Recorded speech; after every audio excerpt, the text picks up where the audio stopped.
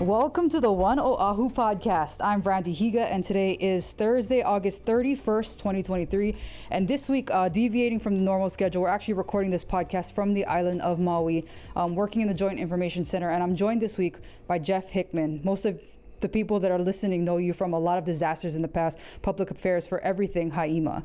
Jeff, tell us your official title and what your role is this week. Sure. Thank you for having me. It's an honor to be here. Jeff Hickman, I'm the Director of Public Affairs for the State of Hawaii Department of Defense. So that includes the National Guard and Haima. So I do assist them at any time for any public affairs issues. And yeah, like you said, whenever there's disasters, I come up. I wish it was more, I was up for good news, but I love working for Hawaii and sharing the word that what's going on. And Jeff, for this particular incident, when did you arrive on island and kind of what's been your role here? Okay, well, General Howard became the incident commander pretty early, and that's my boss. So I worked at the State JIC, Joint Information Center on Oahu with the Hawaii EMA for about 5 days, but I arrived on Maui on Friday night.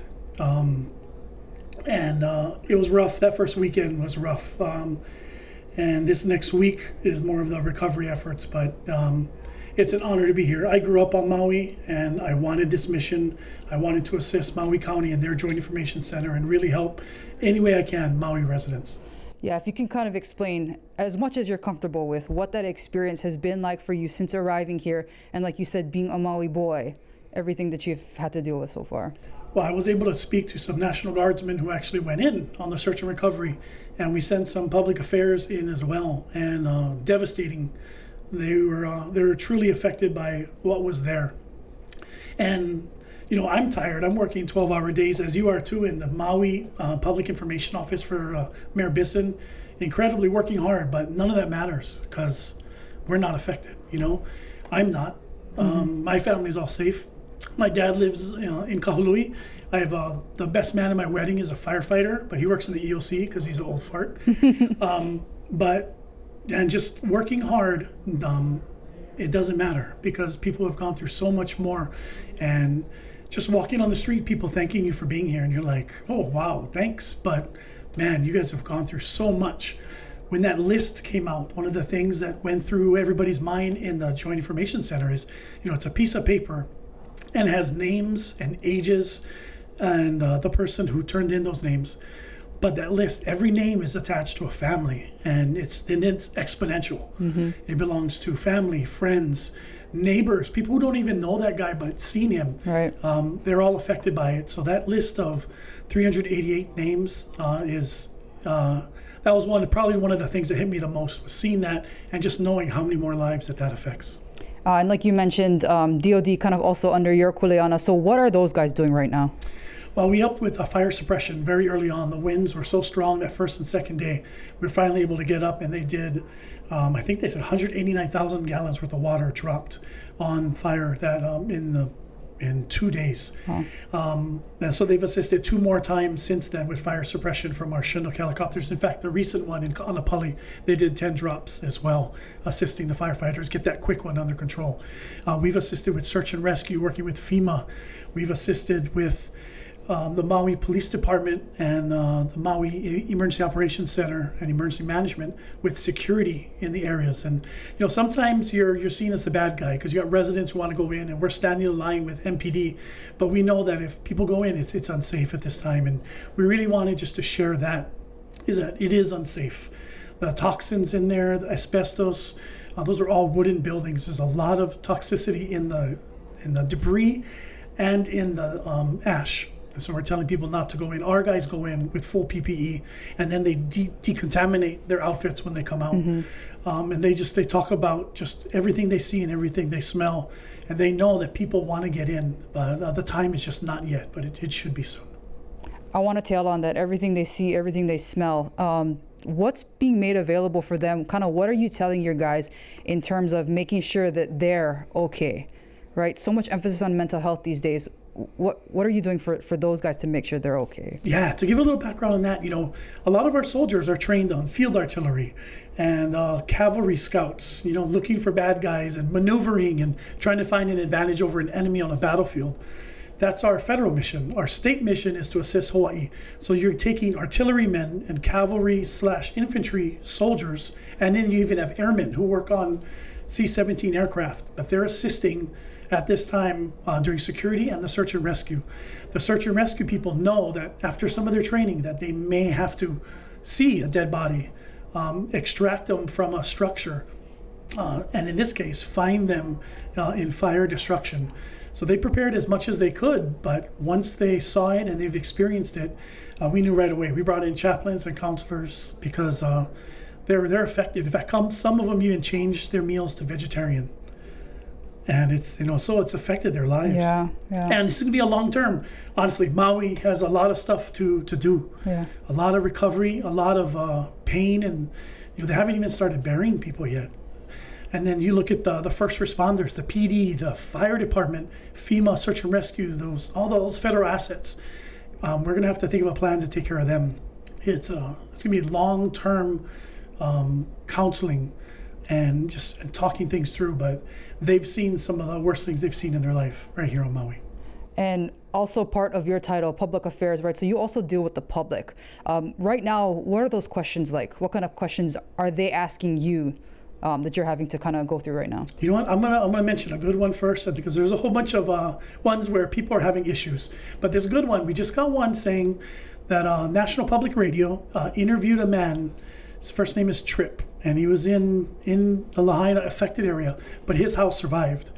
And the question was, why did his house survive? Was it luck? And you think about that, the lava, why does it go around certain buildings? Why did the fire not affect the church that's in that area as much as it did everything else? So we get some of those requests too. Those are real feel-good ones. Yeah. Anytime you can actually help someone and share a good story. But we get the following, when can I go in?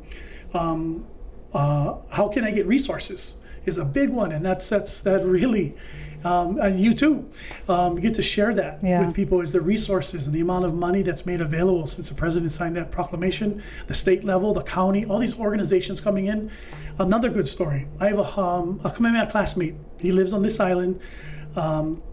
Him and his family told me, spent 30 minutes telling me about working a shelter at their church and how they'd have tourists come in and residents in the very early days because they had nowhere else to go. They weren't an American Red Cross certified shelter, but they took people in. People gave everything that they needed. They started to give money.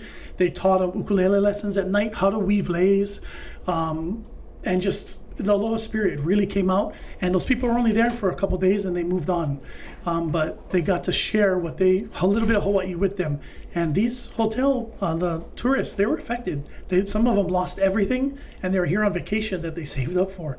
And the job of Maui was to take them, get them to a safe place, and then get them home. Then for the residents, take them, put them into a shelter, maybe a temporary hotel, and then get them back on their feet. And so, utilizing those resources, which on Maui is pretty slim, but it's a feel-good story. There's a lot of great stories out there. There's good and bad, and I think we can learn from both of them.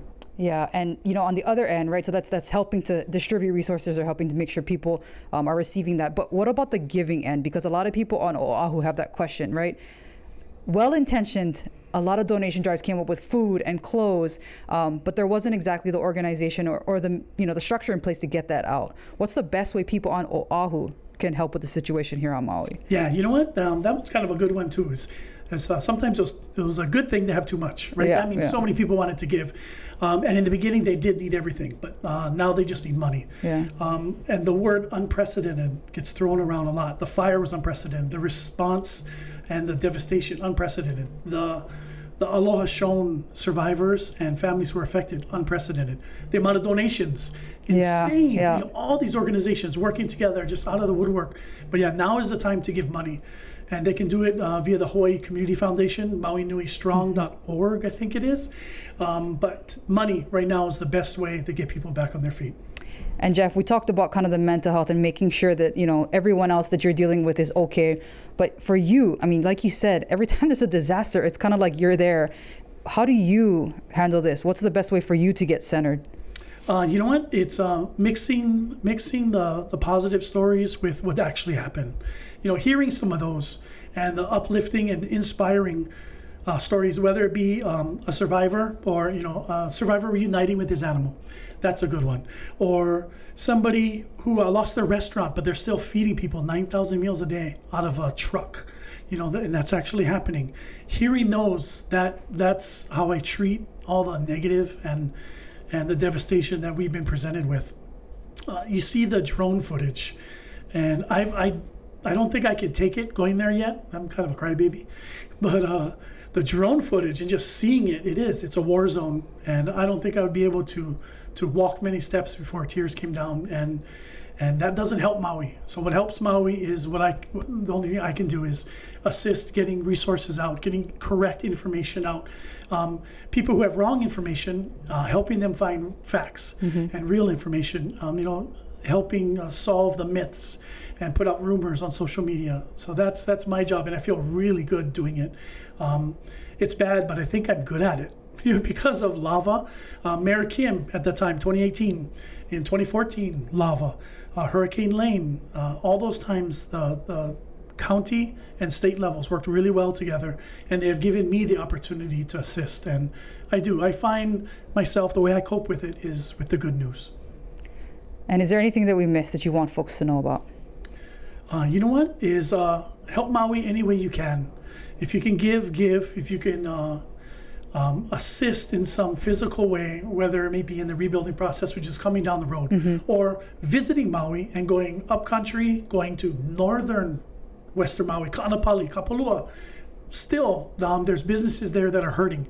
A lot of them lost their jobs in Lahaina, but there's still things going on in that area. Do a little bit of research, come down, stay on Maui, buy their pastries, their manju. Oh my gosh, the food here is incredible. But yeah, I would say any way you can help. And the cleanup and the next stages are going to be coming. So is to stay out of the way of the residents and the first responders and the debris removal, and let them get to the next step. So I would say a little bit of patience, but support Maui any way you can. Well, Jeff, first of all, thank you for your service. I know you're doing very important work. I see you in there every day. Number two, thank you for your time, because like you said, because we are answering all of these questions in the JIC, we were only able to step up for 15 minutes. But Jeff, thank you so much. Thank you, Brandi. And we're also joined this week by John Heggie. And John, you're with CAL FIRE. So tell us exactly what that is, who you are, and why CAL FIRE is here. Yes. So I'm John Heggie. I work for CAL FIRE, also known as California Department of Forestry, but we really call it CAL FIRE back in California. We are an all-risk fire agency, but we also specialize in incident management. And so this is one of the things we do. Is we have 6 incident management teams back in California with about approximately 55 people that have different disciplines, from finance to logistics to operations, planning, safety. So we really come with a full suite of employees when there's an emergency. So when the incident happened here in Maui, there was a thought process of what can we do to help, and the governors of both states were able to make some communications, and however that happened, we were able to be ordered, and hopefully that we've been able to come here and assist them as best we can. Yeah, in what kind of ways have you folks been able to provide guidance, provide that subject matter expertise? Yeah, unfortunately in California, we're no stranger to large-scale emergencies, tragic events, which is what has happened here. So, we have some of that real-time, real-life experience with large-scale incidents and dealing with these type of disasters. Outside of wildfires, we've done different types of disaster response, whether it be the mudslides or other different things in California, COVID-19 as an example. So we utilize those incident management teams. We take that big problem, break it into small pieces, and to be able to utilize the best people in the best positions to do the best work that they can. How does this incident compare, and how are you able to kind of deal with this one personally? Because every disaster is different, and I imagine this one is particularly hard for you to respond to as well. They're all very difficult, especially when there's large loss of life, which has happened here. So it's tragic, and our heart really goes out to the community here. It's devastating. There's no other way to say it. And what we feel is, we are part of the family here, and we want to treat this as if this was an incident that happened in our backyard. So we have a vested interest to do the best job we can to ensure we're providing the highest level of service, and to really assist everybody in the community. This is what we call, this is a full team effort. It takes all of us, and really, we have the experience, unfortunately, through tragedies we've had in the past, but we'll be able to use those skills and knowledge and experience to come here and help, prop up some of the people that have never dealt with this. Maui has never had a wildfire that's devastated a community quite to this level. So lean on the people that have done it, and that's what they did, and we're here to help. Announced earlier this week the transition to the next phase of getting out some of that hazardous material to make it safe for Lahaina residents to return. What does that mean? Yeah, so this is a challenge because, everybody wants things to happen very quickly, but there's a thoughtful process that goes into all these type of evolutions and all these emergencies. We've dealt this with in California, and we're dealing with it here. People want us to move very fast, but we want to do it with purpose, and we want to do it correct the first time. So where we're at now is the search has been completed for the most part. We're still having some other areas where we're searching a little bit, but now we're starting to transition to what that next phase is. And the next phase is we're using the EPA to come in and just to collect the hazardous materials, things that are in the fire area that are unsafe for people to be exposed to. So we can't let people back into their properties with having potential hazardous materials that they would be exposed to.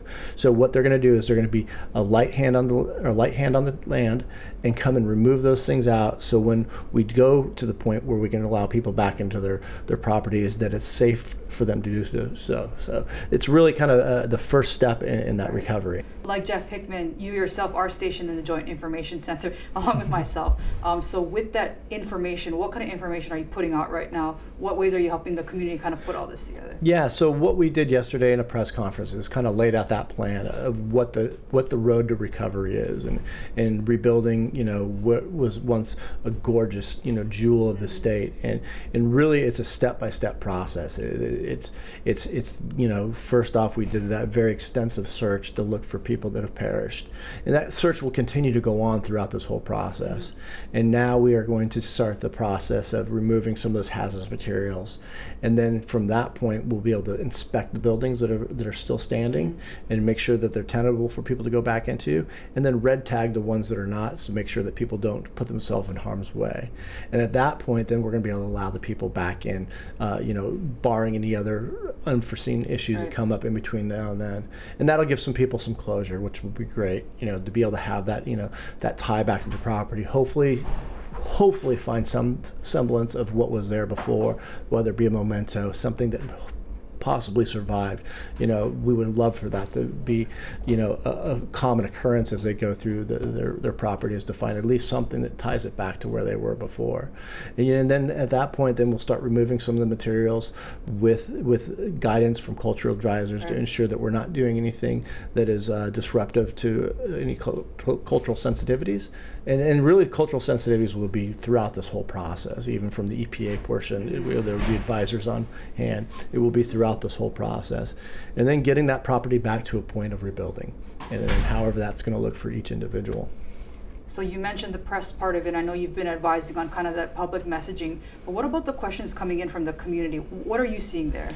It's really a mixed bag. Obviously, people want to be back in their home as soon as possible. So for me, I look at this from a human side. What can I tell them to reassure them that people are all here constantly working to get them to what they want and get them back to some semblance of a normal life. It'll never be like it was before, obviously, with a tragedy, but giving them kind of some guidance of what the next steps look like. Let them know that people are all working tirelessly to get them back into their homes or into their properties, so they can try to start that rebuilding process.